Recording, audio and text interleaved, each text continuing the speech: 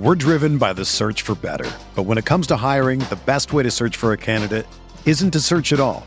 Don't search, match with Indeed. Indeed is your matching and hiring platform with over 350 million global monthly visitors, according to Indeed data, and a matching engine that helps you find quality candidates fast.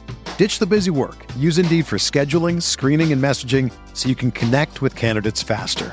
Leveraging over 140 million qualifications and preferences every day, Indeed's matching engine is constantly learning from your preferences, so the more you use Indeed, the better it gets. Join more than 3.5 million businesses worldwide that use Indeed to hire great talent fast. And listeners of this show will get a $75 sponsored job credit to get your jobs more visibility at Indeed.com/Blue Wire. Just go to Indeed.com/Blue Wire right now and support our show by saying that you heard about Indeed on this podcast. That's Indeed.com/Blue Wire. Terms and conditions apply. Need to hire? You need Indeed. Blue Wire. NBA Most Valuable Player, Giannis Antetokounmpo. Giannis trailing the lob. Giannis Antetokounmpo. 2 second. Middleton. Yes! Chris Middleton. Nice jumper. Got it. Giannis Antetokounmpo.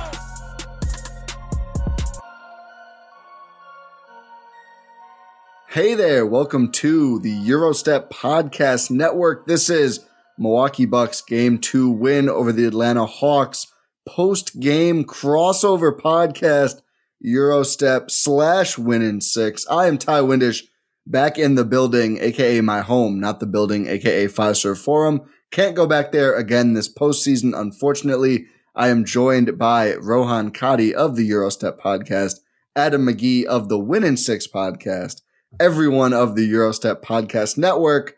Fellas, as the Bucks run out this big win over the Hawks, currently up 35 points with about 2.5 minutes left in the fourth quarter. How's it going? It's going good. Yeah, couldn't be better, honestly. I think I was more elated after the Game 7 win, but this feels pretty good. Just a solid playoff beatdown in the Eastern Conference Finals. How can you not feel good while watching this game? I think I feel extra good because this is exactly what the Bucks needed after Game 1, right? The one thing you obviously losing is what you really couldn't do. I think this was as close to a must win as you can have in any non-Game 7 or closeout game situation. But what you really wanted to do, what we really wanted to see from the Bucks was a dominant win, right? You don't just want to even up the series. You don't want to eke out a win in similar fashion to Game 1 if the Bucks had won instead of lost. You want the Bucks to go out there and prove that they were the favorite coming in for a reason. And even after Game 1, they were the favorite on most odd makers for a reason. They're the better team. They have the best player. They're able to dominate this Atlanta Hawks defense, especially. And they dominated Atlanta's offense too. We'll get into that. But I think it started with Giannis and the Bucks going inside, slicing up this Hawks defense the way I think we expected to see from the jump. And after a little bit of a sloppy-ish first quarter, Milwaukee just went off in the second quarter. We saw the disciplined Bucks, and they pretty much put Atlanta away in one quarter. Adam, what were your thoughts this game, the meaningful 3 quarters of this game anyway, on what it means for the series and what kind of an answer it was to Game 1? I enjoyed, through the sloppiness, that there was some hot shooting.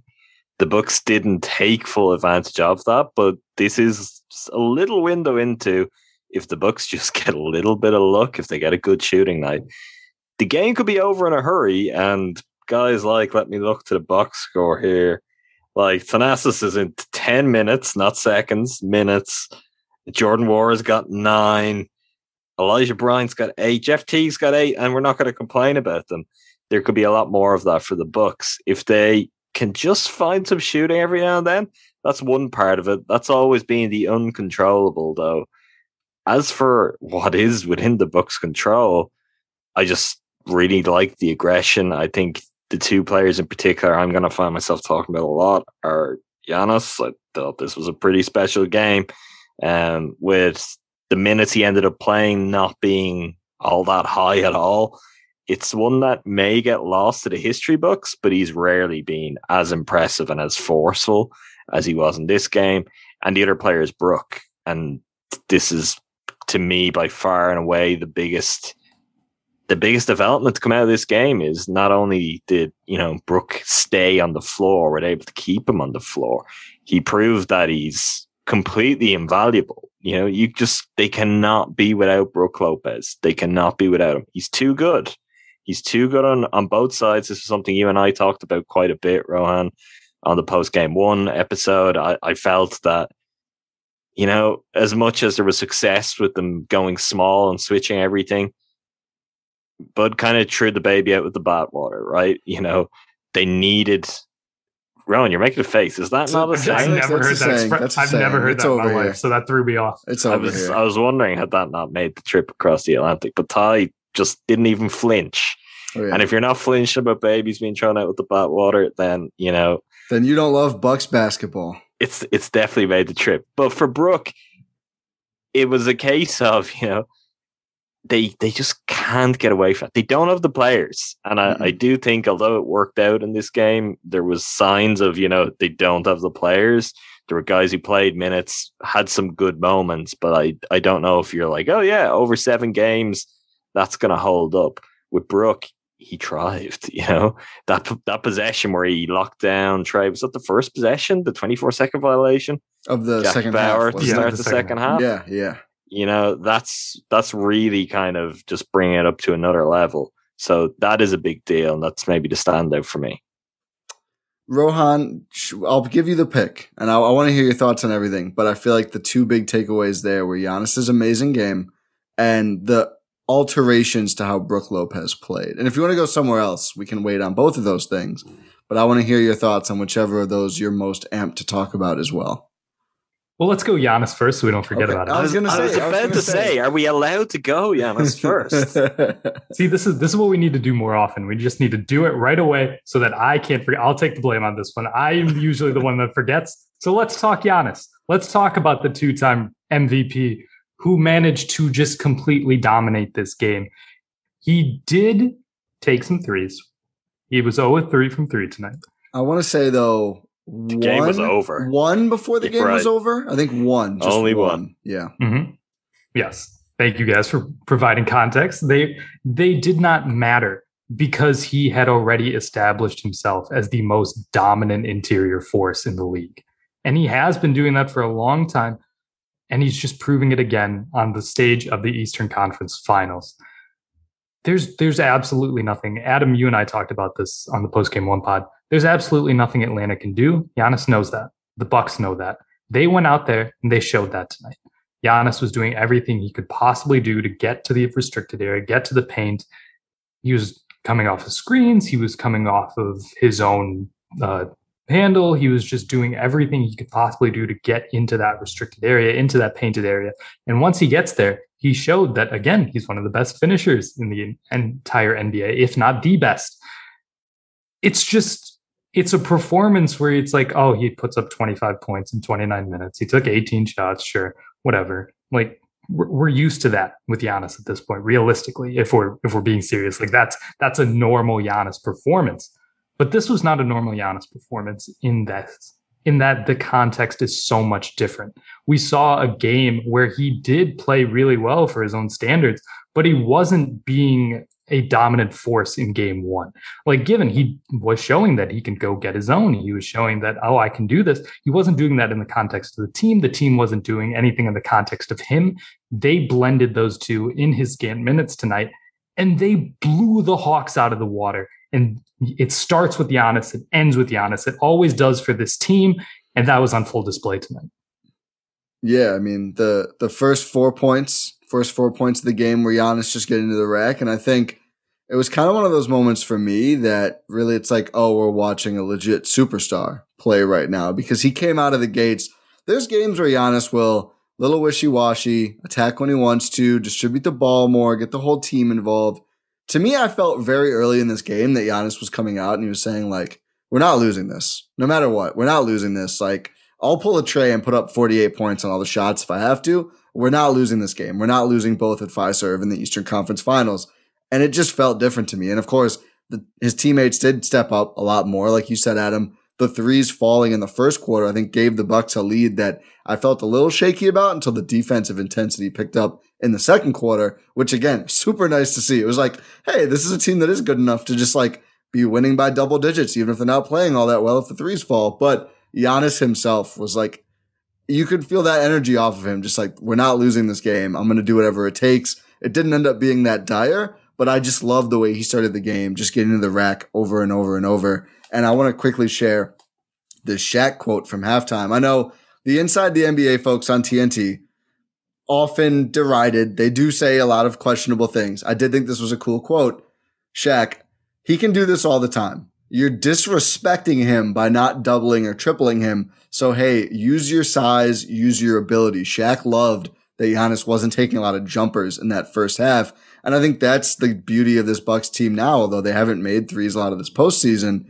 If you are doubling and tripling Giannis, there's a lot of players who can hurt you around him right now. And I think that's the beauty. And also, I just think it's harder to build a wall than Reggie Miller seems to think, or barrier. Sorry, Rohan, barrier.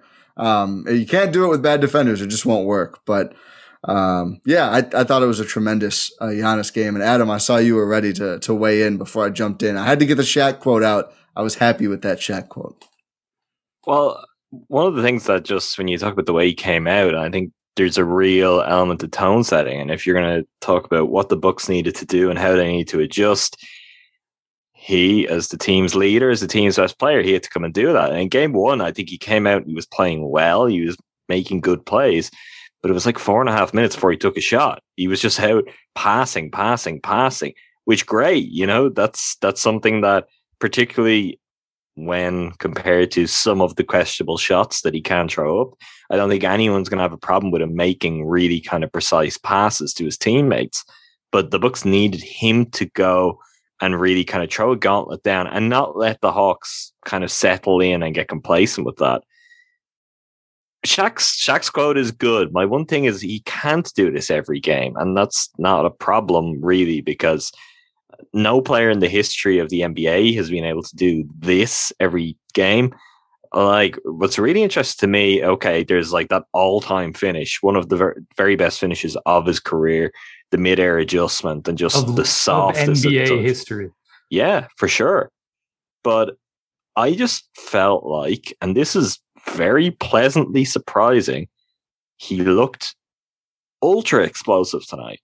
Like, there was like pop out of those spins. He was really kind of bursting away from Hawks defenders. He was getting separation in a way that, it doesn't feel like he always gets. All of this is relative because obviously Giannis is a freak athlete, but there was something just that little bit extra there.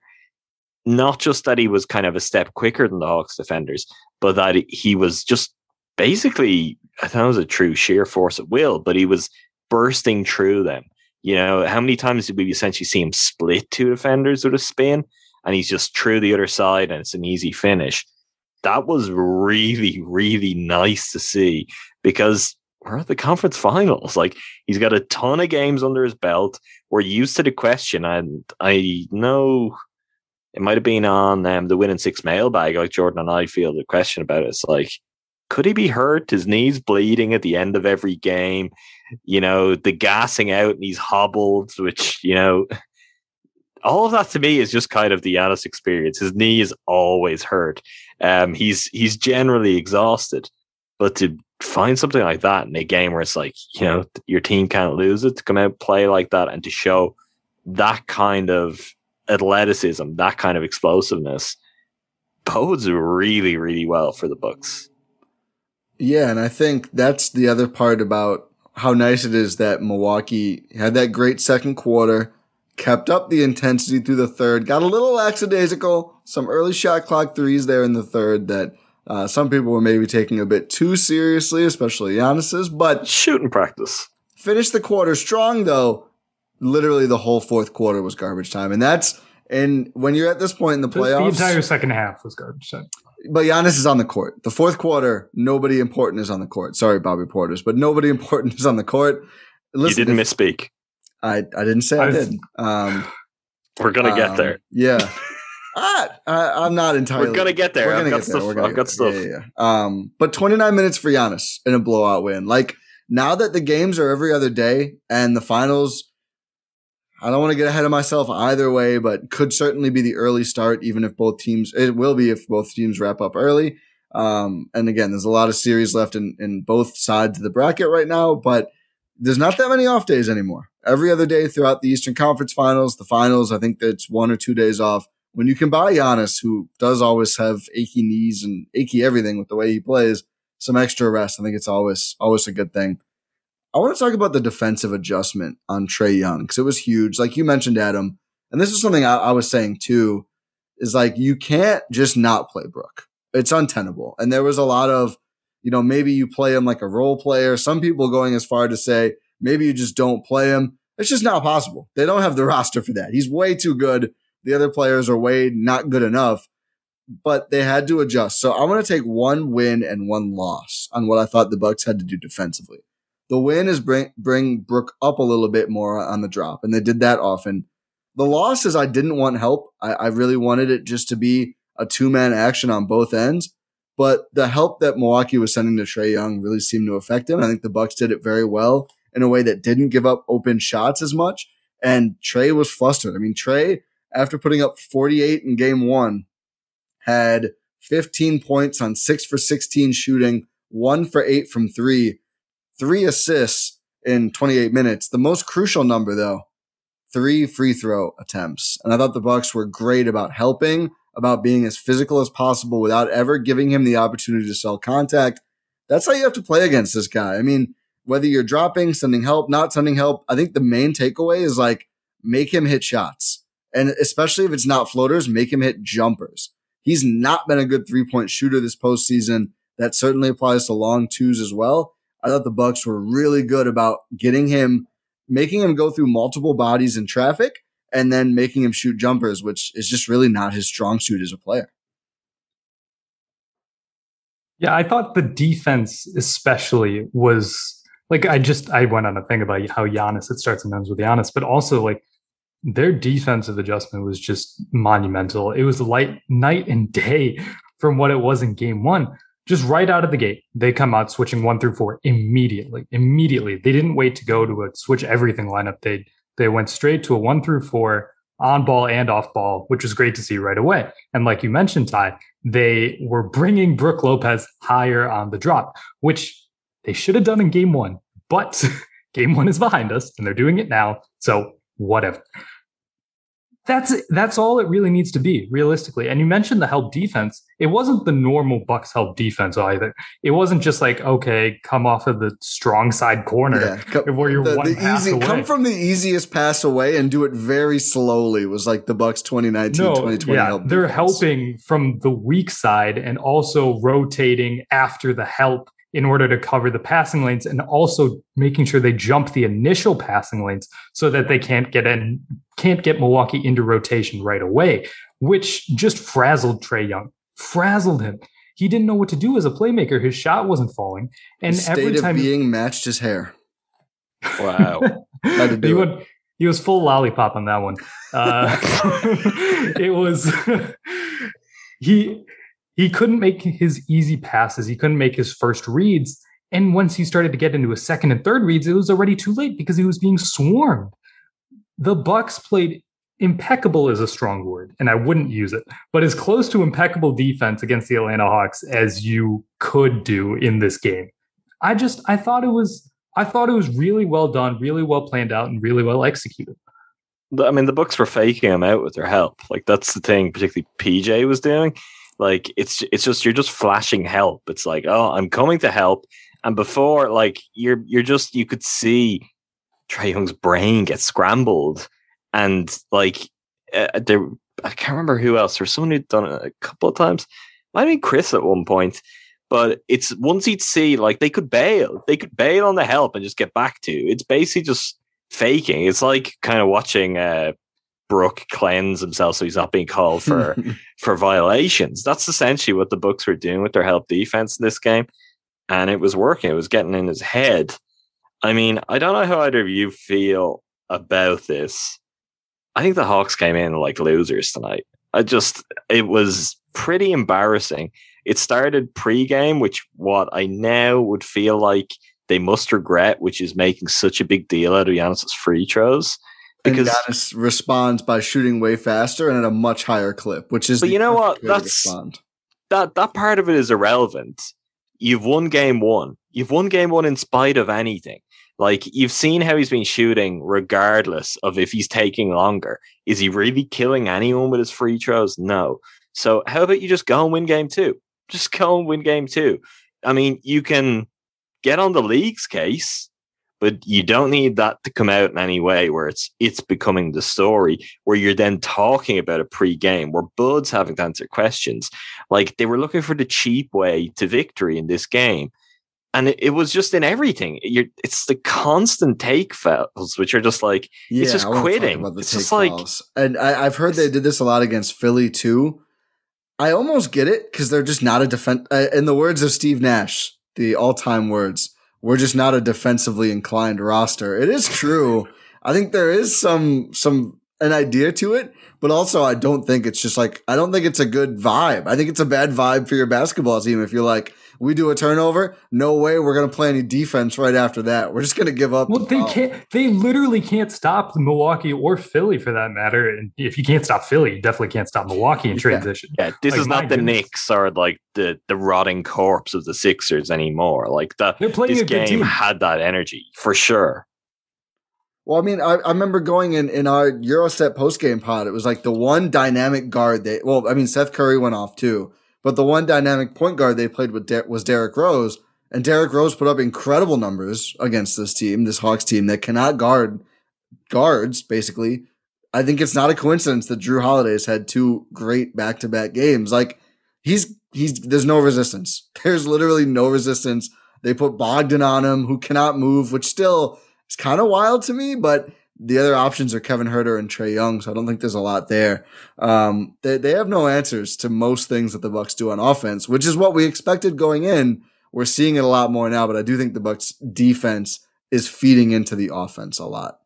But just play the game. Like, imagine if the shoe was on the other foot here and we watched the Bucks lose in that fashion. But I mean, the other example, not that this is anything new, this is part of what he does, but the foul that Trae got for jumping backwards into Chris and not even touch him. It's like, you're just not even playing the game. You're not actively going out and being like, oh, how about I make this shot? Or how about we get back and try to play some defense? We may be terrible at it, but how about we try? Or how about we just, we put up with some calls are going to go against, some calls are going to go whatever. We're not making. I just thought their whole attitude, their energy was wrong to bring into the game. And then they get bludgeoned. They get humiliated. Like, we'll see. We'll see what happens. We'll see what happens when it goes to Atlanta. Maybe they can just get back to where they were, 48 hours ago. Maybe they can just pick right up, forget this happened, they've the world's shortest memory. But this was bad. And from our point of view, great. Bucks fans should feel great about it. Bucks players will certainly feel great about it. But it was just a really weird kind of vibe to bring into a game. It's honestly like a team that looks like, and in fact hasn't been here before. One quick thing I want to add, I know you've got something, Rohan, on just the Bucks stunting the help. Actually, two quick things. One, Adam, I loved your point from the game one pod of like, even if he's not an ideal matchup for Trae Young is not enthused about playing offense against PJ Tucker. Like, you can see it. He doesn't want that. So especially when it's PJ stunting help, it's been effective. And you've mentioned Brook Lopez's cleansing as an analogy to the stunting help. The other way Brook Lopez is involved is if you buy that split second of a pause with Atlanta, Brook Lopez can get back into position. And if Brook Lopez is between Trae Young and the rim / Capella, there's nothing there inside anymore. Like, Trae is way too tiny to shoot over Brook Lopez if he's right there. And I think we saw that, like, Brook was in better spots to contest in game two. And suddenly the Hawks had literally nothing inside. Like, Capella 1 for 5, 2 points. Trae Young 6 for 16, 15 points. Like, Brook Lopez, if he's in position, still an all defensive caliber. I think, was it this year? Did he make all defense this year? Or was it last year?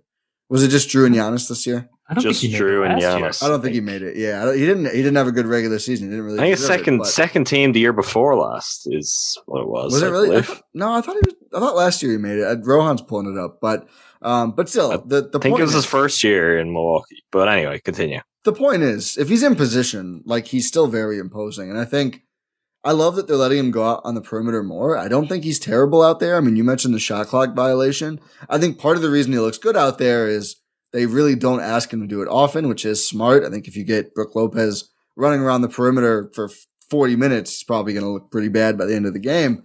But when he's out there from time to time, I think he does quite well. And his whole thing is He's smart, Ty. This is he the makes thing. you It's shoot like over him. He makes you try to shoot over him, which is hard to do. He was could second find- team last year. Thank you. it was last I year. can't believe I missed that. We're driven by the search for better. But when it comes to hiring, the best way to search for a candidate isn't to search at all. Don't search, match with Indeed. Indeed is your matching and hiring platform with over 350 million global monthly visitors, according to Indeed data, and a matching engine that helps you find quality candidates fast. Ditch the busy work. Use Indeed for scheduling, screening, and messaging so you can connect with candidates faster.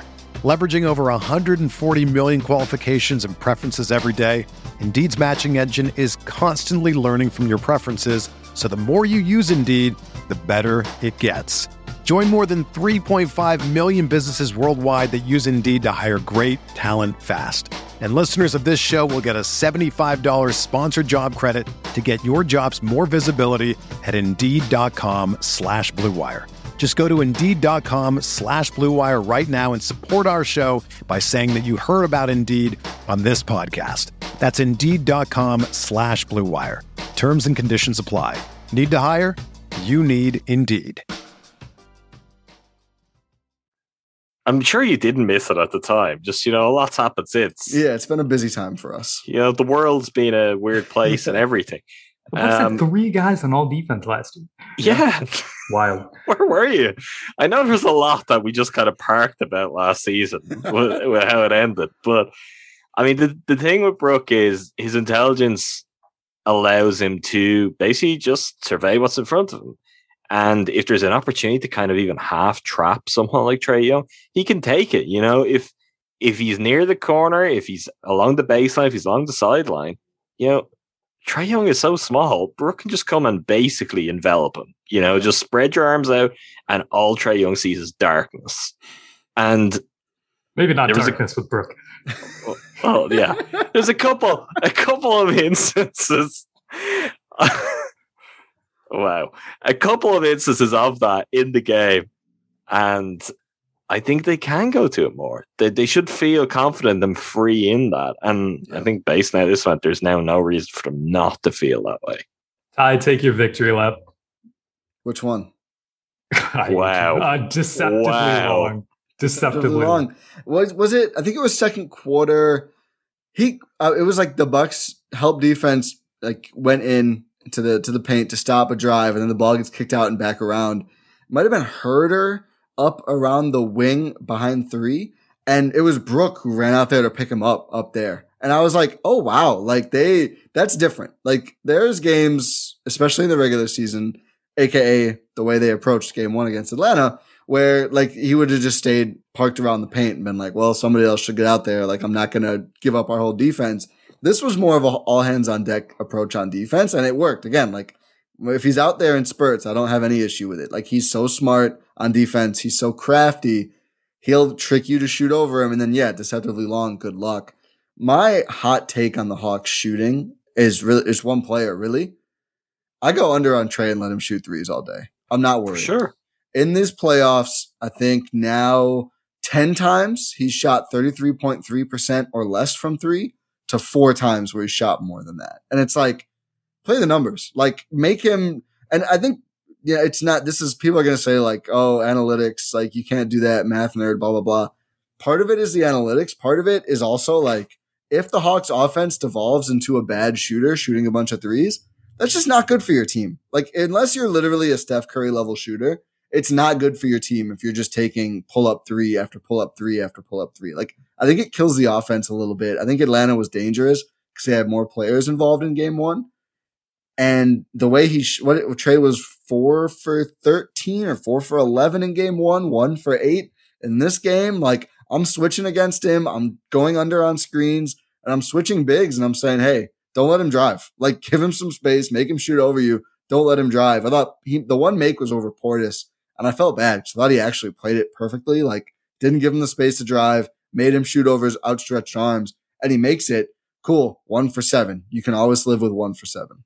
Herder got one over Portis as well. Herder is the guy, particularly when bigs get out there. I just don't want any piece of that. He is the real shooter. Like, the thing with Trey is, and Trey, he did only have 1 tree. He had another that I was convinced, and not just like in a Marv Albert kind of way, that was a tree in real time, and it obviously was a toe on the line, which, continued. Toes on the line. We'll take as many of them as we can get. For opposing players over the next few weeks. But that's his range. Like, he is a dead eye from, right at the 3-point line. I think that's something that if he was always in that position, you would be more wary of it. The fact is, he loves to take shots from 5, 6 further feet behind the arc, and he's not a good 3-point shooter from that range. It might be something to do with the fact that he has like tiny little arms. I mean, listen, the math checks out. Small arms, hard to shoot. I did think about it during the game. I was like, you're a little guy. Just get a little bit closer. I also think that's why it's good if you can make him work more in the paint and not let him get bailed out with those free throws. Like, make him exert as much energy as possible. Like, I think the smaller you are, the more tired you get over the course of a game. Like, and the people make the Steph comparison all the time. Trey looks tiny compared to Steph. Like, a lot of reasons they're different players, for sure. Trey's a better passer. Steph is miles ahead as an offensive player, and much less of a foul baiter. And defensive player. That's also true. People forget Steph led the league in steals once or twice. But the size is massively different. Like, massively. Like, Trey is so small. Like, anytime Steph is jacked now. Like, my goodness. Yeah. He's had a lot of time to sit on the couch and hit some workouts in between that. But he's getting ready for his trip to Milwaukee. Yeah, I was gonna say he's got to come to Milwaukee if he wants another deep playoff run. But yeah, Trey is tiny, and I think he looked tiny in this game in a couple different senses, and that's what the Bucks need to do: weaponize the size, make Trey fight Brook Lopez on more of Brook Lopez's terms. That's what you have. We got weaponize the size t-shirts yet? I think we might have to make weaponize the size. They'd sell. I'm not wearing that. We might have to picture Adam. Wear it. Adam loves the big guys. Maybe Adam will be pictured on it. Well, now it's going. This is like Rowan's tweets the other night. This is getting I didn't post the tweet, but I have to. You sent me the screenshot of your lone appearance in the Milwaukee Journal Sentinel. It's just a quote. I don't know what you're talking about. It's just a quote. The big guys. It was my very early basketball expertise. Rowan might not be in on every part of this conversation, but most people listening probably aren't at all, which does not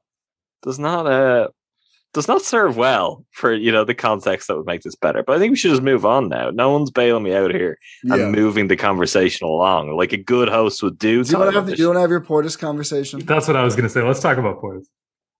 So I wasn't against. Go ahead, Adam. I wasn't anti Portis in this game. Classic cult heroes game. For sure. That's all he is. That's all he is. People need to. No, but it means that Nick Collison is a cult hero. Oh. Yeah, and Bobby Portis is. Okay, I mean, no, don't compare him to Nick Collison. No, Rohan decided to take it that far, and I'm not going to back down. When you say cult hero, that's what I think of. In terms of Dellavedova on the Cavs. Delly's got some cult, although Delly on the Cavs is better and more reliable. No. Yeah, honestly, there's a lot of Portis first quarter and a half. You talk about the part of the game where you weren't feeling great about the Bucks. Portis and Forbes were train wrecks. And then he had a couple of good plays. He brought the energy in. And he was like a man possessed for the rest of that quarter. And he was really good. And the crowd are chanting his name. And everyone's forgotten everything else. And from this point on, for the rest of the series, we're going to get questions all the time. Like, why are they playing Portis more? Why aren't they playing Portis? And the reason is because he's not that good. Like, he's just not very good. He's a bench player. You can't expect him to be consistently good across. If he was consistently good across all his minutes with that skill set, he wouldn't be coming off the bench in the first place. For sure, but he's a bench player. But is he a bench player that, let's say they're in the finals and they're playing the Phoenix Suns, is he a bench player you're going to want to see the floor? No, he's not. I would make him be played off first. Oh, and that will happen. That could happen yet in this series again. I mean, it happened against the Nets. I don't have anything against. I love the Bobby Portis moments. I think we talked about this on multiple episodes. I know you and I talked about it in regard to him and Thanasis on the last episode we're on. Yeah, the Bucks need the energy. They need the energy, so that is a win. They need someone that the fans will get behind, who will get the fans into the game, because God knows in game one that was needed and it was never really delivered. Good job, Ty. Yeah, I didn't have a voice all of yesterday. I was yelling. I was asked to sit down. Guessing you didn't have a voice at the game either, right? Stupid towel the whole game. I'm not a big fan of the towel thing, but I waved the towel. I don't know. I'm taking the L for being there, but I'm not taking the L for not being energetic enough. I was yelling out substitution ideas to Bud. Like, I was there.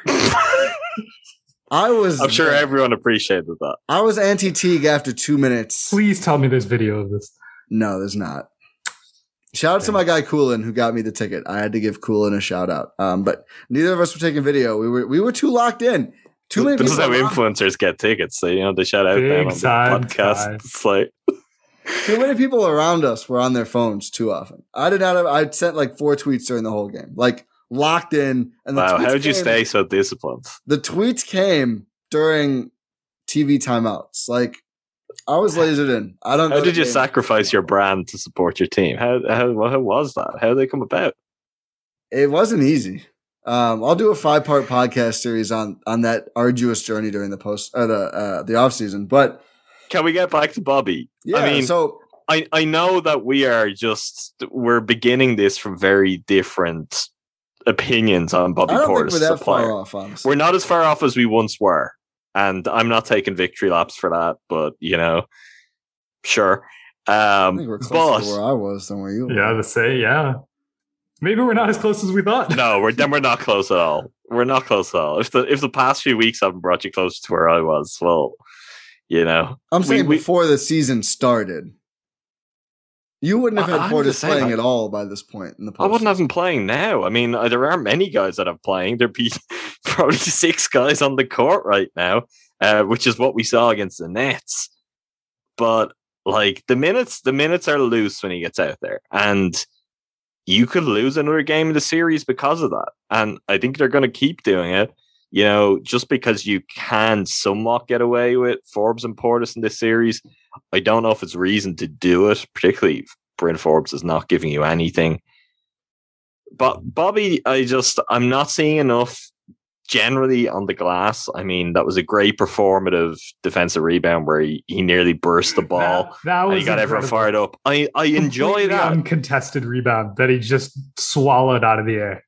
But this is my point that I don't think people are going to get the right ideas.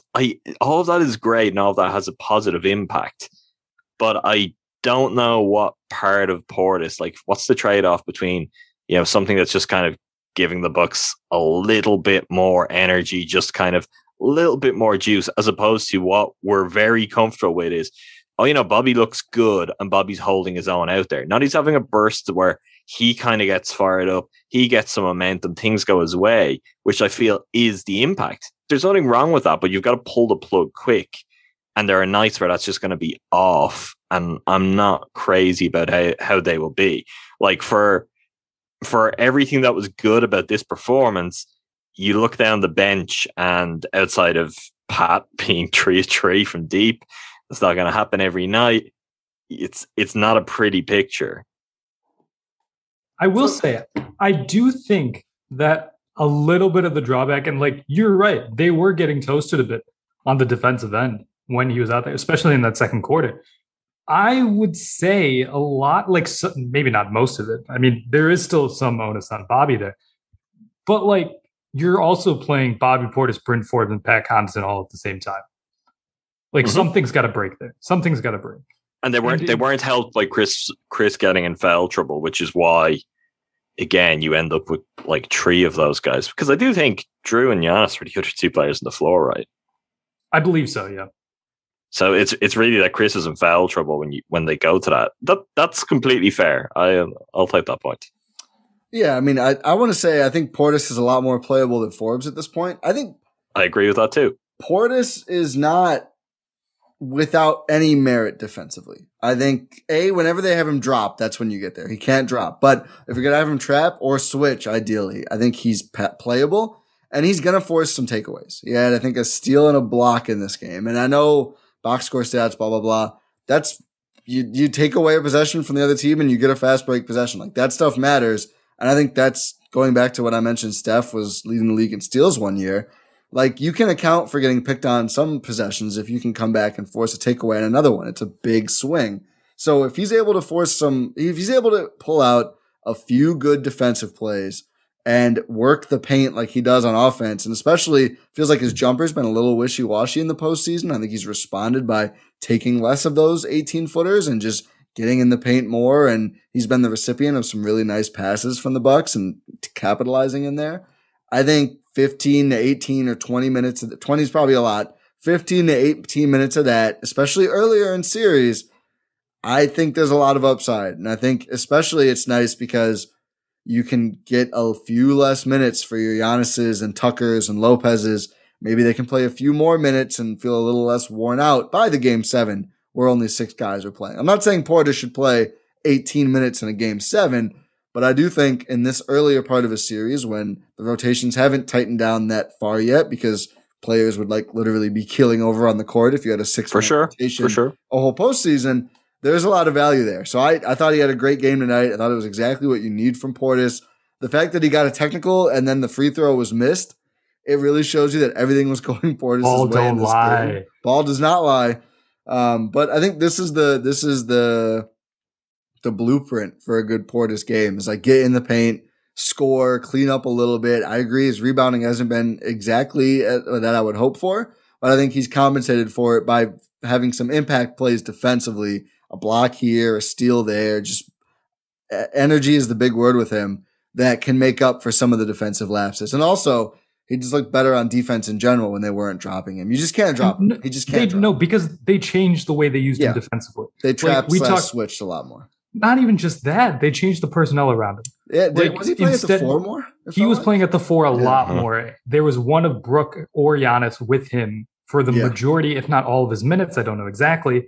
But that's ideally what it is. We talked last game, Adam, about how not only was Brook not showing higher, he was dropping back. And if Brook dropping back is bad, Bobby dropping back that terrible. Deep is just, it's awful. You cannot do any worse. However, if you have another big guy out there like Brook or Giannis who can sort of clean up defensive mistakes, and also they're switching 1 through 4 immediately, even if Brook is on the court. And if Giannis is on the court, they're just switching everything. So you don't have to worry about that with Bobby anymore. You don't have to worry about him being the big that's picked on because he's playing up a little bit more. Given one thing Atlanta could do to adjust for that is change who guards who and stuff like that. But like, so can Milwaukee. They can play those mismatches too with Bobby and make sure they hide him on someone else that they don't want setting screens for Trae Young. And if they do, that's a win for Milwaukee in that sense, because even though you can get the switch onto Trae or whoever, or Kevin Huerter with Bobby, you're still getting a negative action from Atlanta in that situation. So I thought they did a great job modifying his role so that he can fit a little bit better. I don't think it'll hold up. I still think he's going to get maybe squeezed out of the rotation if this series goes long, which it probably won't based on what we saw tonight. I don't know. I think it's fine. I think it's fine. It's just flying too close to the sun at all times. Every moment he's in the game. It is sure as a collective experience. But every little. What else? The alternative isn't. No, my issue is that you're not wrong, and I myself advocated for this before the series. You've got to use this series. You have to have a look at these guys first of all, just in terms of you need bodies. You need to buy some minutes of rest here and there for the rest of your team. My concern is this is the conference finals. This is not still like the long build up to something. And let's hope they do get beyond this.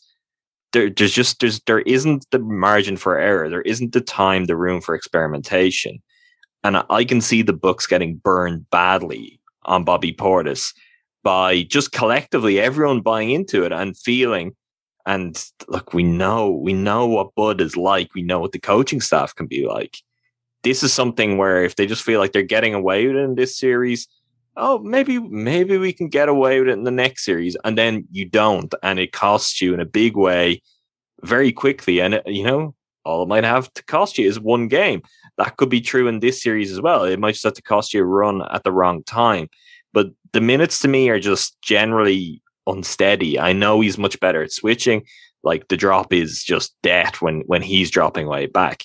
But even when he's switching, there is just something. I feel so uncomfortable watching him in a defensive stance. It's like he's just not low enough to the floor. He's too low. It's so forced. And it just always feels like someone who's good on the ball. I think this would be a much bigger problem if Bogdan was not injured. If he was really kind of sharp and feeling it, and you just had an extra creator. I can't believe we're talking about Bogdanovich as extra creators again, but an extra creator there along with Trey. It's like one less place to hide him. You would pick him out and you would just eat him up over and over again. And the reality is, if they get beyond this, Devin Booker, Chris Paul, I don't think Bobby Portis can be on the floor. I think he's going to have to play at least some minutes in that series. They just don't have enough players. I mean, he didn't against the Nets. He did early. He played some. That's the other reason. First two games? He didn't. I think he played the first four at least. Yeah, his minute load decreased as the game. And that's why I'm not as worried about him. I mean, the Bucks coaching staff has already been very cautious with how much and exactly when Portis plays. And I distinctly remember it was funny in Game 4, the last game he played against Brooklyn. I think it was his best defensive game of the postseason. I thought he had some big impact plays and he made a difference on that end. He checked out and never checked back in again. He started slow offensively that game. And I think it might have been more precautionary than anything. But, do I think we're going to see a ton of Portis in games way going way too far ahead here? But presumptuous games 5, 6, and 7 against Phoenix? No. Do we know it's against Phoenix? No. Against whoever. I mean, I'm prepared to go on a limb and say yes. I think more likely to see him against the Clippers and their personnel, quite honestly. But I don't know. I'm not as worried about it. I think it's fine. And, it's unfair because obviously this is turning into Portis, and that's my fault. But this applies doubly so for Bryn Forbes. I think Forbes is a bigger issue. That's a big problem. I think they somehow managed to hide Forbes just a little bit more easily, but if they don't on any given possession, cover that up, it's over. Forbes is that's a problem too. But this is where I'd like to see them figure something out. They do need to find something, but this is where Thanasis at least gives you something defensively. One, it's fouls, but when it's not fouls, it's locked in. It's very consistent. And it's going to bother opponents, and it really is. I don't know if the offense-defense trade-off is really worth it for the Bucks in the bigger picture, in the longer term. And it's fine to go game by game, and it is true that they're going to need just some bench players to offer up some relief, so that the starters aren't having to play nonstop. But Game 3 and Game 4 are colossal games. You need one of them, and really you want two of them. You want two of them, and you want to get back and get this thing done. And with that, Bobby is, if I was in the Hawks locker room, he's a guy that I'm targeting every time. Really going out of my way to target him. And for as much as the Bucks could look to hide him, unfortunately, I think we all notice they don't do as good a job always of protecting their guys like that as they could do. They do with Forbes. They scram switch Portis when Forbes gets mismatched, funny enough. But if you're going to talk about someone who's gaining stature this series because Bogdan is limited offensively, that's who they're putting Forbes on. Like that was the most blatant display of like Bogdanovich is clearly not up to game speed at the moment. Like they were choosing to put Tucker/Pat onto Lou Williams to hide Forbes on Bogdanovich, which I think in a usual circumstance, they would do the opposite and keep the small on the small and the bigger guy on the bigger guy. But clearly the Bucks are identifying Bogdanovich as someone who's just not going to hurt them in any way, shape, or form. And so far they've been right and it's worked. But I think Forbes has been the bigger issue. His 2 quick fouls felt just brutal in the first quarter, second quarter. First quarter. I would like to see more Portis without Forbes and vice versa, because I just think it does both of them a disservice if they're going to play together so much on defense, because obviously now you go from 1 weak link to 2 weak links. I think it's a lot easier to hide 1 weak link, but the Bucks bench has certainly become an interesting place. And I think a lot of this, again, has to do with the loss of Dante DiVincenzo, but we're at a point in this postseason where everyone is down players and you can't sit around and moan too much. But if you want to talk about, things Horst could have done better this season and gearing up for this playoffs, another 2-way guard would have been just phenomenally nice. And we hope Teague could be the guy at times. We're not there. We're certainly not there. He did play more minutes this game than he did last game. He sure did. And he's going to, if the series This may have been the Teague game. I might have to concede that this was the Teague game. 7 points, 3 of 5 shooting. That's some good work. I said, he's going to come in, help win a playoff game. Here we are, the Teague game, ladies and gentlemen. I knew it was over for Teague when even Adam was like, I didn't say they should go for the Teague game. I just thought there would be one. I was like, okay, so we're the really point that I will stress on that is I was the person from the beginning. When the rumors came out, I was like, this isn't a good idea. I'm the person who for years, Bucks fans have wanted Teague. It's a historical thing. It goes back to the offer sheet. Hawks fans will remember it just as well. I was like, this is not a good idea. But yeah, I don't want to even bring up the other name of the person who was in the mix. Everyone knows we don't need to go through all that again. But we are at a point where it's just like, Brandon if Knight? not, yeah, sure. I'm not engaging on that one. J.R. Smith? He was at Cops the other day. Wow. J.R. Smith, maybe, I would love J.R. on this team, to be honest. Do you remember it? That was what a time that was when he flew in. It was all going to happen, and then nope. It just didn't. The Bucks love this. The Bucks love it's imminent, and then you just never hear about it. You don't even hear a reason. It just never happens. It just fades away into dust. Rohan, pick a guy to talk about, Drew or Chris? Let's just do it. Let's talk about Chris. I thought he was better. He was good. He was better. I mean, you couldn't get much worse. Yeah, better's a low bar. Realistically. What I am enjoying seeing from Chris Middleton is just his passing is evolving in front of our eyes. We are witnessing a guy just develop an elite skill in real time, and we've seen flashes of it throughout the years, especially this season. But just he's making absurd passes. I don't think we talked enough game 1 about some of the passes that he was throwing around, and even throwing like in the Brooklyn series, it was just fantastic. Even today, he's not shooting the ball very well. 15 points, 6 of 13 from the field, 2 of 7 from 3, following up an 0 of 9 performance with 2 of 7. Like, my goodness. But he does have 8 assists on the night, and you can just tell that even though he's not shooting the ball well at all, he'll do that later in the series. That's just what Chris Middleton does. He's still making a positive impact on the court with his playmaking abilities. The 6 of 13, 2 of 7 doesn't bother me. I'm a little bothered. There's one part of it that bothers me. It's the 13. I want to see that number up. Just 28 minutes, but I feel you. For sure. But he's not like part of that. It does come in trying to work out a balance, and his playmaking is increasingly important game by game. Every single day, it becomes more important to the Bucks. there is just a level of control about his play that wasn't there in the past. And again, game by game, it's better and better. But the Bucks definitely need him to be upping his attempts. I mean, Drew is shooting the lights out. We'll talk about him in a moment. So him kind of being there with just one more attempt. It's fine at the moment, but I do think, particularly go back to the Nets series and just think of, if you're going to be in close games, the thing the Bucks want to do, the thing the Bucks need to do, is be able to look to Chris and be like, okay, this could get dicey for Giannis. This could get dicey for a lot of what we do. The ball's going in your hands. We're trusting you to create. And that is what got them to this point. You know, it wasn't always pretty. It wasn't always perfect, but that was a crucial part of what got them through the second round.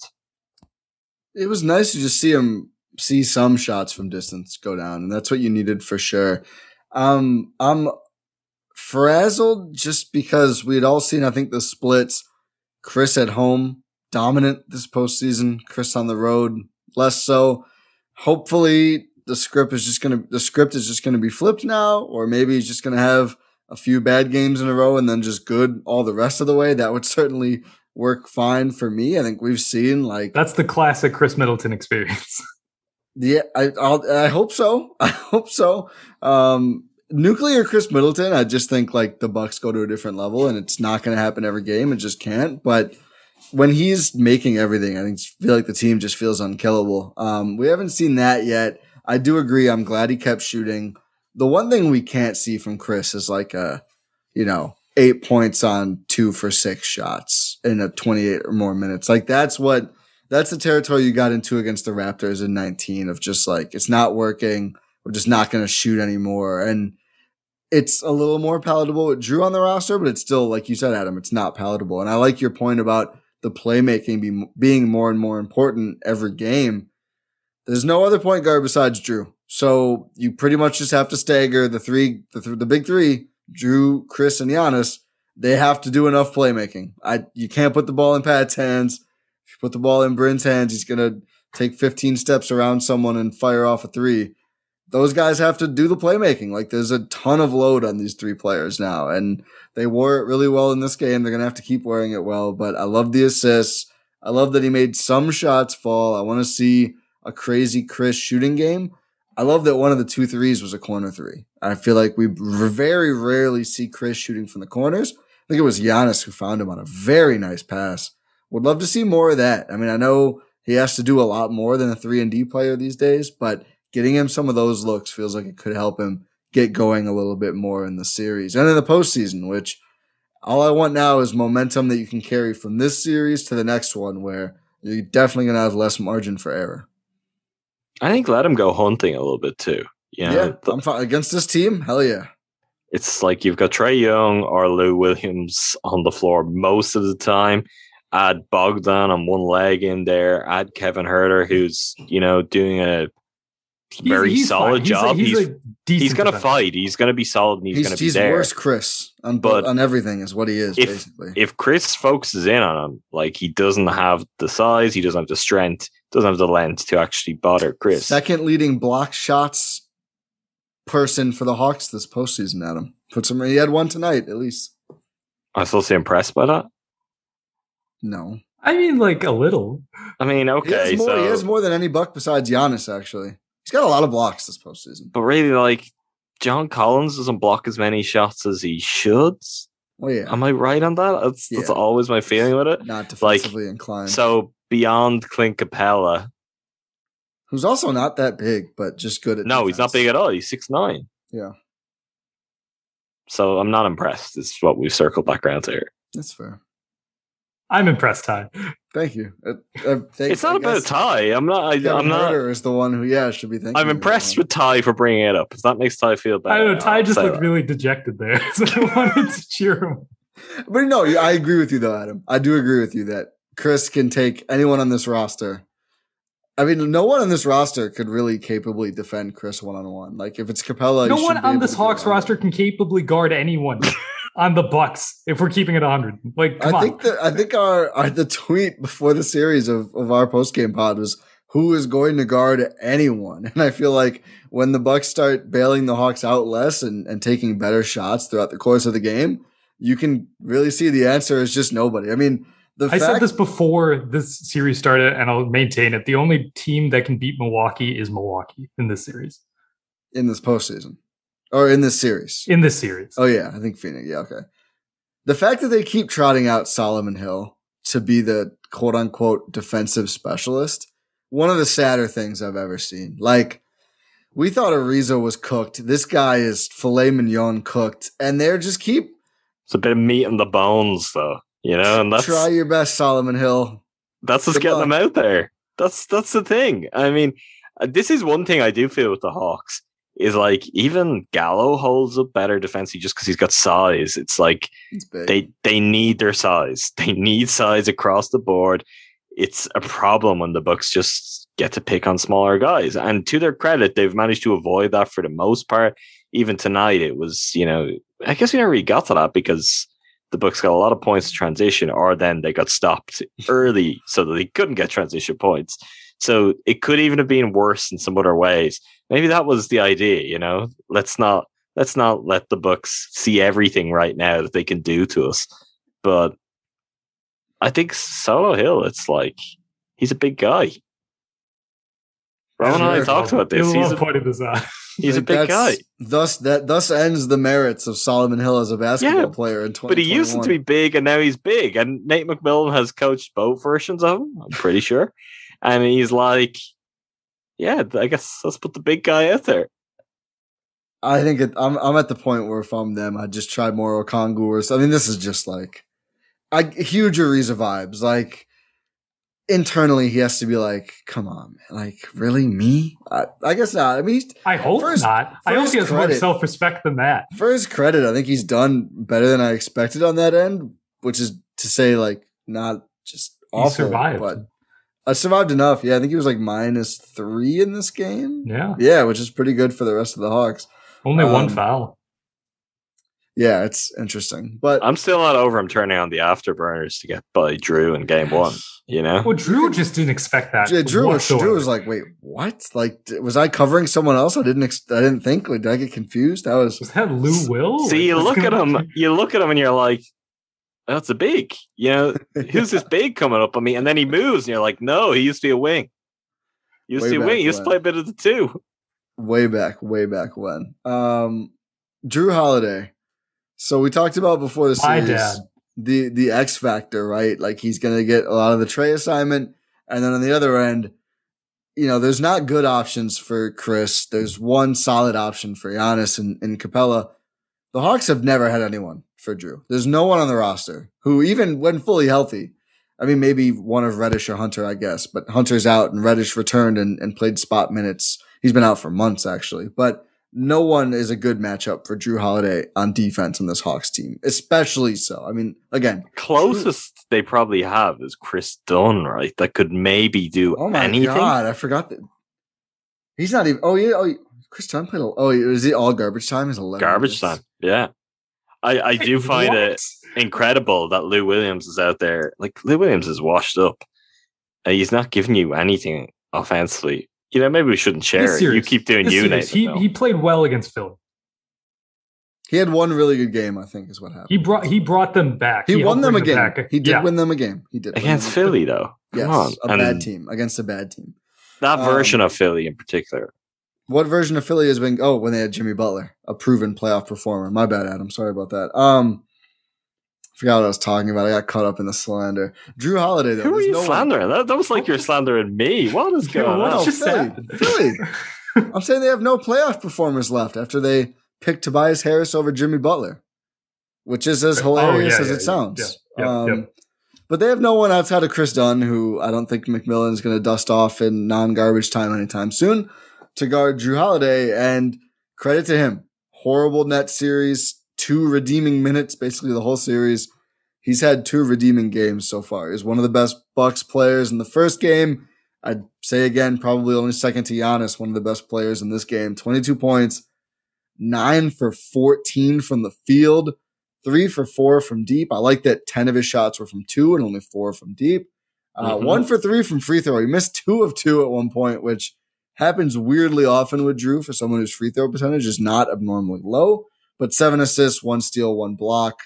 The plus minuses are great. The whole starting lineup is plus 30 or better. Ironically, Giannis with the lowest. But he dominated. He kept getting inside. He kept passing out. I think the Bucks playing inside out is the key to just dominating the series. He just did it. I don't even have that many notes. I just thought he was great. He did exactly what we wanted to see all game long. The fact that he looked so comfortable now, like even if there's one of the quote unquote bigs who's not Capella between him and the rim, he just doesn't care anymore. I think early in game 1, he was passing out at some times when he penetrated. He shouldn't have. Now, if he sees John Collins back there, he's just like, this is still 2 points for me. He's not going to do anything about it. And lo and behold, John Collins did not do anything about it this whole game. John Collins is like playing slam ball out there. That he would be unbelievable. If that ever taken off. He would be incredible. Incredible. If they add that to the Olympics next, now that 3-on-3 is in there, John Collins, get ready to rep Team USA. I am concerned about the Bucks. Who's on the USA 3v3 team? How is it not like KD, Chris Middleton? Because they're on the real team. But why can't they also do the 3v3? That's quite the combination you came up with there too. KD, Chris Middleton, and Tatum. That's a good combo. That's a lot of length. It's a lot of length, but I don't know if I was just picking 3 guys. I don't know if Jason Tatum would come into it. I'm not sure. I'm not sure if most people outside of Wisconsin and a very small part of Ireland would put Middleton in there either. Quite. Oh yeah, that is also kind of a given. But just Jason Tatum's at home on the couch is really part of it. What were we saying? I don't know. I can't remember. John Collins. Yeah, John Collins slam ball. I'm a little concerned that if there's a close game in this series, the Bucks are going to get done on one of those late in the game. They're not going to box out and he's going to come in. That happened. That was game 1. But I mean, in a more painful, this is the one. It wasn't in over the top to finish. Oh, okay. I just thought you meant offensive. No, I mean, he didn't have a tip dunk. I mean, it could be at the buzzer, kind of a DeAndre Ayton kind of moment, except it's just John Collins coming flying in over the back of over the top of a couple of Bucks defenders to clean up. It's just they're not getting that. And if you could just kind of figure that out and make sure you're boxing it out, you're nullifying a lot of the threat right now. Yeah. You mentioned the Hawks winning a game at the buzzer. One question I wanted to pose to you guys while we're here. Is this going to turn into the 19 Celtics series all over again? I know the comparisons have been made, especially right after the loss. I think some of the bigger Bucks optimists were invoking that very series. Do you think there's some similarities? Kind of just an all-out rush game 1 from the visiting team. You see some answers game 2, and I'm not sure how many answers the Hawks are going to have for the Bucks answers in this game. I don't know if I'm that confident right now, but it is hard to say that Milwaukee's not certainly in the driver's seat despite not having home court anymore. Ty, you picked Bucks in 5. So? As did I, but I wasn't expecting to lose game 1. I didn't pick that specific order, that's for sure. It was the gentleman's handout in game 4 was what I was when originally you pick Bucks in 5, you assume it's 3 or 4. I mean, I think my answer to that is I want to see game 3. Oh, bold. That's a Jordan answer. Yeah, right the spirit of Jordan Tresky. How dare you? No, it's not Jordan. I'm not sitting on the fence. I was going to say, wow. No, well, Jordan will understand. I've spent years trying to get answers out of Jordan, so I do not take kindly to being called Jordan with any prediction I make. I want to see game 3. I want to see, can they get anything close to what they showed in this game to begin with?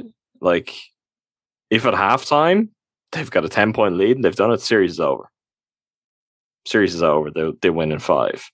But I just don't have a feel for how any of it's going to play out. What's it going to be like in Atlanta for a conference finals game? They're going to have one of their biggest people being a Bucks fan in Gucci. Shout out to Gucci. Might swing the series. They've got a lot of people to go around. I don't think they're going to be too worried. But the Bucks need it though. Need is a strong word. It would be nice for Bucks Twitter if Gucci. I nearly said, is Shania Twain going to be going to Atlanta? I still can't get past this. What just a weird experience. Absolutely wild. We're doing a bit. I mean, it's Sheryl Crow. We know it is Sheryl Crow, but then I was like, is Rohan actually confused on this as well? Is this? Did you both? I hope I really should be saving this for Jordan because this is where he goes to work. But did you watch the video pre-game where Zora Stevenson interviewed her that the Bucks put out? No, I didn't see that. Okay. Well, then we need to save for another time. It is incredible. Be a whole nother podcast. It is incredible. Jordan, there'll be a full episode of Win and Six about it. Yeah. I'll be eagerly anticipating that. I'm not even joking. We might just do a full episode where we just line by line break down her analysis. Big Bobby Portis fan. Oh, see? And you argued against Portis. She said something like she doesn't think she'll be able to sing First Cut is the Deepest ever again without thinking of Bobby Portis. Wow. No, don't spoil anymore. No, save the rest. If anyone hasn't, the Bucks tweeted it out. Go check it out. It's something. And then tune back into this feed sometime in the future for the full breakdown. You can do clip by clip, line by line. I can't wait for this.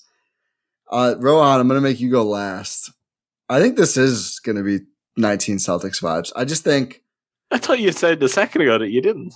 I said I wasn't sure. I was still thinking about it. You've come around on it pretty quick. I have. I even said Ty, you picked Bucks in 5. Why are you going against that? Now you're back. I know. That was a quick 20 seconds. The Ty Windish experience. I have a weird analogy to go with it. Cool. That's not what I meant, Rohan. Do you ever have that moment when you realize you're taller than your dad and things are just different? Things are just different from then. You're taller now. I think it's a lot of people have this with brothers, when you're taller than the brother. I don't know.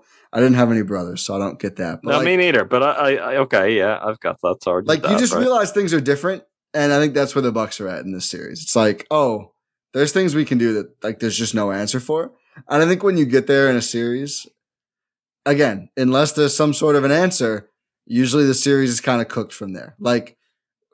Many years ago now, I'm old, but when the Warriors realized they could just put Bogut on Tony Allen and ignore Tony Allen, that series was over. There was nothing the Grizzlies could do. And that was that. And Conley got injured. Grizzlies fans will be mad that are listening to this, but the big adjustment happened. There was no counterpunch and the series ended. A more prescient example, Kawhi on Giannis. I think there probably was a counterpunch, but the Bucks couldn't figure it out. But things changed. The series was over. I think the Bucks realizing that they can just go inside as much as they want and show this help to Trae Young, and as long as they don't foul him or basically let him throw lobs all day, that Atlanta's just not going to have that much offense. I just think there's realizations that have happened in this game that are proven throughout 3 quarters of basketball that are going to be really hard for the Hawks to gain ground against because they are at a talent disadvantage, and I just think that there's not that many counterpunches left. So maybe it's 6. Maybe they take one more of the games. Maybe it's not exactly the Celtics series, but I do think the vibes are there, and just that the Bucks figured some things out, and I don't know exactly what Atlanta can do. And this is where I'm falling victim to Adam's quote tweet, but I'm going to trust the Bucks enough to hope they at least stick with some of these things for more than 3 quarters. Okay, you've heard it here first. Hawks take game 3, everyone. But yeah, I'm going to have to agree with you, Ty, there. They pushed the right buttons. Atlanta already exercised all of their options. The series is over already. I think it is. It's not over. No, I'm really uncomfortable now. After Adam, okay, I'll hedge that. I'll say I agree with you there. After one half of game 3 and they're up 10 points, I agree. It's over. The only thing I think what's fair to say is you have to see what they're doing. If they're doing the same things that they did tonight, they're doing the same things. They're making the right plays. They're adjusting correctly. Then it's good. Do we believe that will happen? Go back to game. I think it can. I actually do. I don't. I'm still skeptical. I need to see the Bucks put in consistently. You go, okay, they've got 4 in a row. Because even, this is the story. They're playing a team like the Nets. So we all can excuse that much more readily, but it's been a while. We're going back to that first round. Feels a long time ago now, but it's been a while since we've just seen them kind of, okay, one game after the next, after the next, after the next. And that's the thing. I'm not expecting some kind of big response, some answer that the Bucks can't come up with their own response to in terms of something the Hawks are going to bring to the table. The series is not about the Hawks. Sorry, Hawks fans. I don't mean that to be disrespectful. Hasn't been from the beginning, though, for me. This series is about the Bucks, and it's about how much the Bucks are going to allow the Hawks into it. Right from the jump, they allow them into it.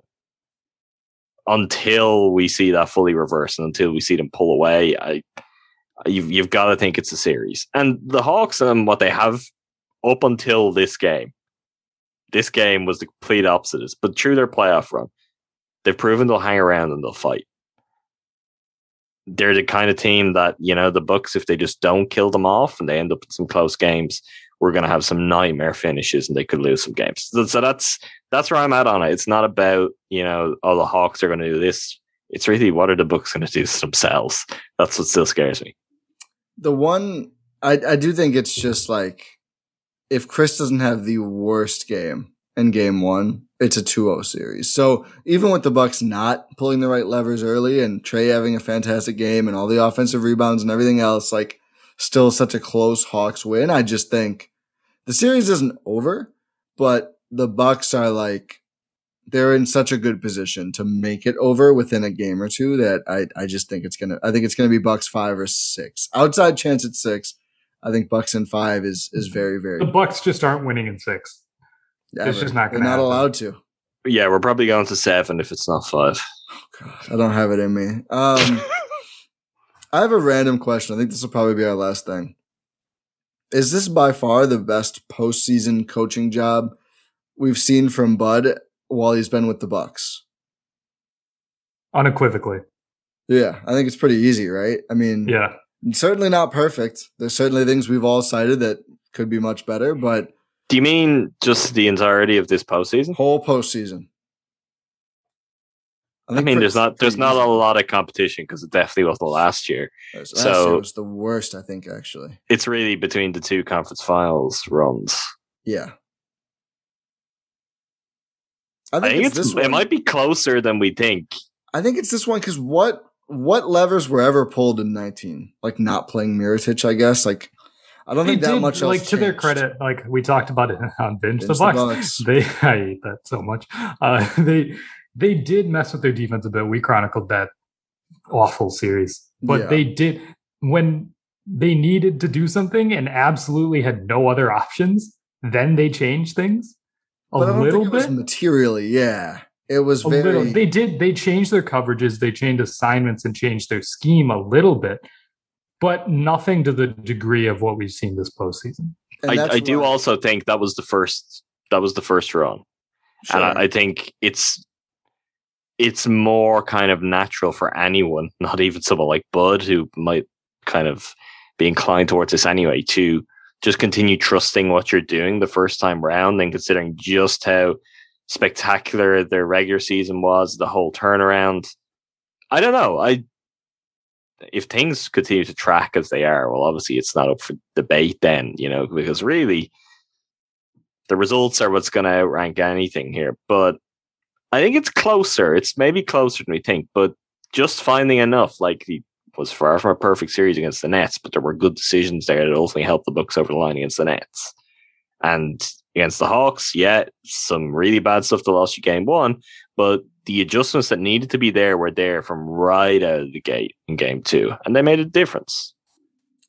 I think it's much better just because he's much more, and it sounds funny because still much less so than probably any coach, maybe with the exception of McMillan, left in the postseason, but just much more willing and able, and willing as he's always been able, obviously, but much more willing to be malleable and just try. I mean, I thought the Bucks started game one more divergent in their base defense than we would have ever seen in 2019 or in 2020. Like, I just think we're seeing some things from the jump. Still, we're seeing some adjustments come slower than we would like, but we're still seeing them. And I think even one that doesn't work, and this kind of plays in your hand of saying it's closer, Adam, but like we would have never seen Portis and Giannis, or mostly Giannis, playing at 5 for a whole quarter before. Like, that was an adjustment. That one didn't, it actually looked like it was going to work until they just couldn't rebound in the last few minutes. But that was the kind of thing we haven't seen before. So I do think, For sure.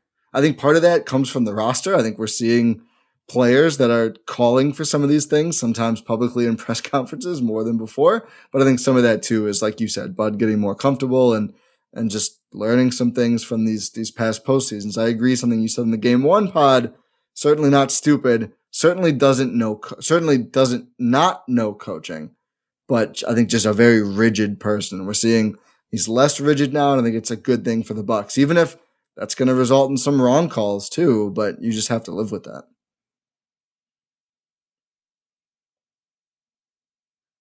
So yeah, it's definitely this season. I think it's fairly easy just because I think this is a more postseason ready coaching performance. I feel like I'm being ganged up on here. I don't think you can win in the playoffs if your mantra is like no. Look, that's true. Just the baseline is different this year, so yeah, it's hard to kind of look at them in a relative sense because there is more variety in the Bucks offense and their defense this year because of what's gone before. So I think it's tough to kind of just be like apples to apples comparison because they are quite different things. But look, I've no problems. If we want to call this his best postseason, that sounds good to me, and we'll likely lead up to good things from here. It's got to be his best ever. I've heard similar things were issues in Atlanta. I don't care all that much. Just because they were never going to beat the Cavs, but they were never going to beat the Cavs, but they sure lost in the ugliest possible ways to the Cavs. Yeah. People can change. Who would have thought? Let's get one peak, Bud. Let's go. Peak everyone. Change the narrative. Get the ship. It's been 50 years. Somebody said they're the most recent. They would be the most recent champ out of the remaining 4 teams. Yeah, so the only one who's gotten one before. But yeah, well, in their current city. Oh, is the Hawks in Milwaukee? No, St. Louis. St. Louis. Oh, gotcha. Oh well. Okay. I think you tried to. Adam was so happy when you said this is going to be the last question. Adam, give me a score prediction for Game 3. Oh, Jesus. Everyone's least favorite thing. Yeah, he does it every time still. I actually, did you make note? Do you make note of these predictions? Yes. You do? In my head. I was going to say. So how close was I? Because I think I was really close. You said 120, 109, I believe. I thought it was 99. But anyway. It might have been 99 then. Oh, it was. See? No, it was 98. It was 120, 98. Okay, that sounds right. Which was sort of vaguely close. 108, 104. Oh wow. Ooh. Okay. Tie. Wait, who's 108? It's the Bucks. Okay. Bucks 125, Hawks 110.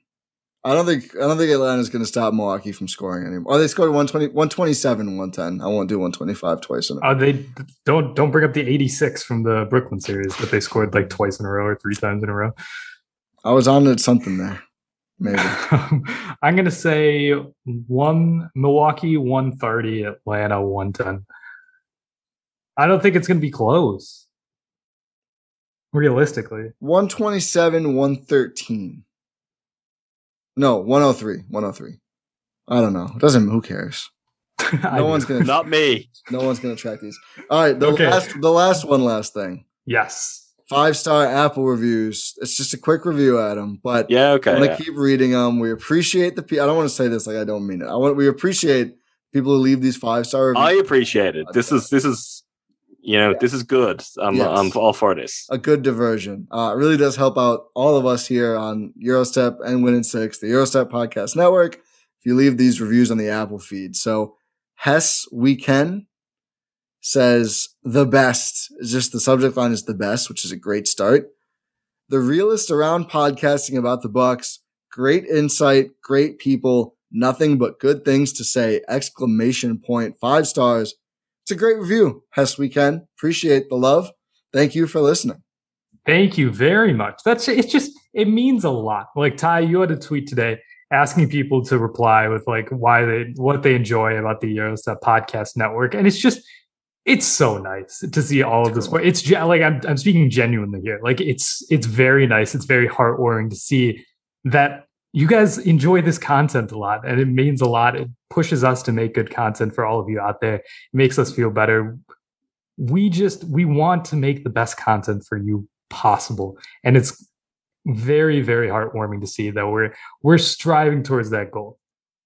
And particularly, may I add, since we have come together and formed a super team, the response has been incredible. Yeah. Like, in terms of whether it's a nice tweet or it's a review or whatever it might be, or, just straight listens and downloads, it's a big deal, and it's a big jump for all parties involved. So we're very much appreciative. We're glad people are getting on board and enjoying the fun of the Bucks playoff run and making sure that they're checking in with us for that journey from game to game throughout the playoffs. We're having a lot of fun doing it, and we're very, very appreciative of all you taking the time to listen. And the content's not going to stop no matter what. Like off season, regular season, no matter what. If the world ends, we've got we're going. We've got 5,500 episodes pre-recorded. We got AI involved. AI Jordan is terrific. They're gonna keep happening. Nothing. I'm just checking. I need to sleep sometime. Yeah, of course. Yeah, if you want the level of commitment that we have, just ask Adam's sleep patterns, his circadian rhythms. It's not good. But he's doing it for you guys. I've sacrificed my mental sanity, which you guys seem to enjoy. Which also, like, I mean, like, I'm glad you're enjoying, but also, like, come on, like. You know what? No, whatever. I'll do what I can do to provide content here. But yeah, that's a great place to wrap this up and say thank you for listening to this episode of the Eurostep Podcast Network. Eurostep win in 6 post game 2 collab. The Milwaukee Bucks absolutely rolling the Atlanta Hawks. If you want to keep up the good vibes that we were just talking about, make sure you are subscribed on your podcast platform of choice and leave a 5-star review, because you can get it read out here on the next episode. That'll be great. It just makes everyone feel better. So make sure you're leaving that 5-star review on Apple. Give a nice comment, and maybe we'll shout you out on the next episode. Other than that, make sure you check out all of the great content across the Blue Wire Podcast Network. Stay safe, everyone. Go Bucks! I just hit my keyboard. And we'll talk to you next time. Whatever. It's done.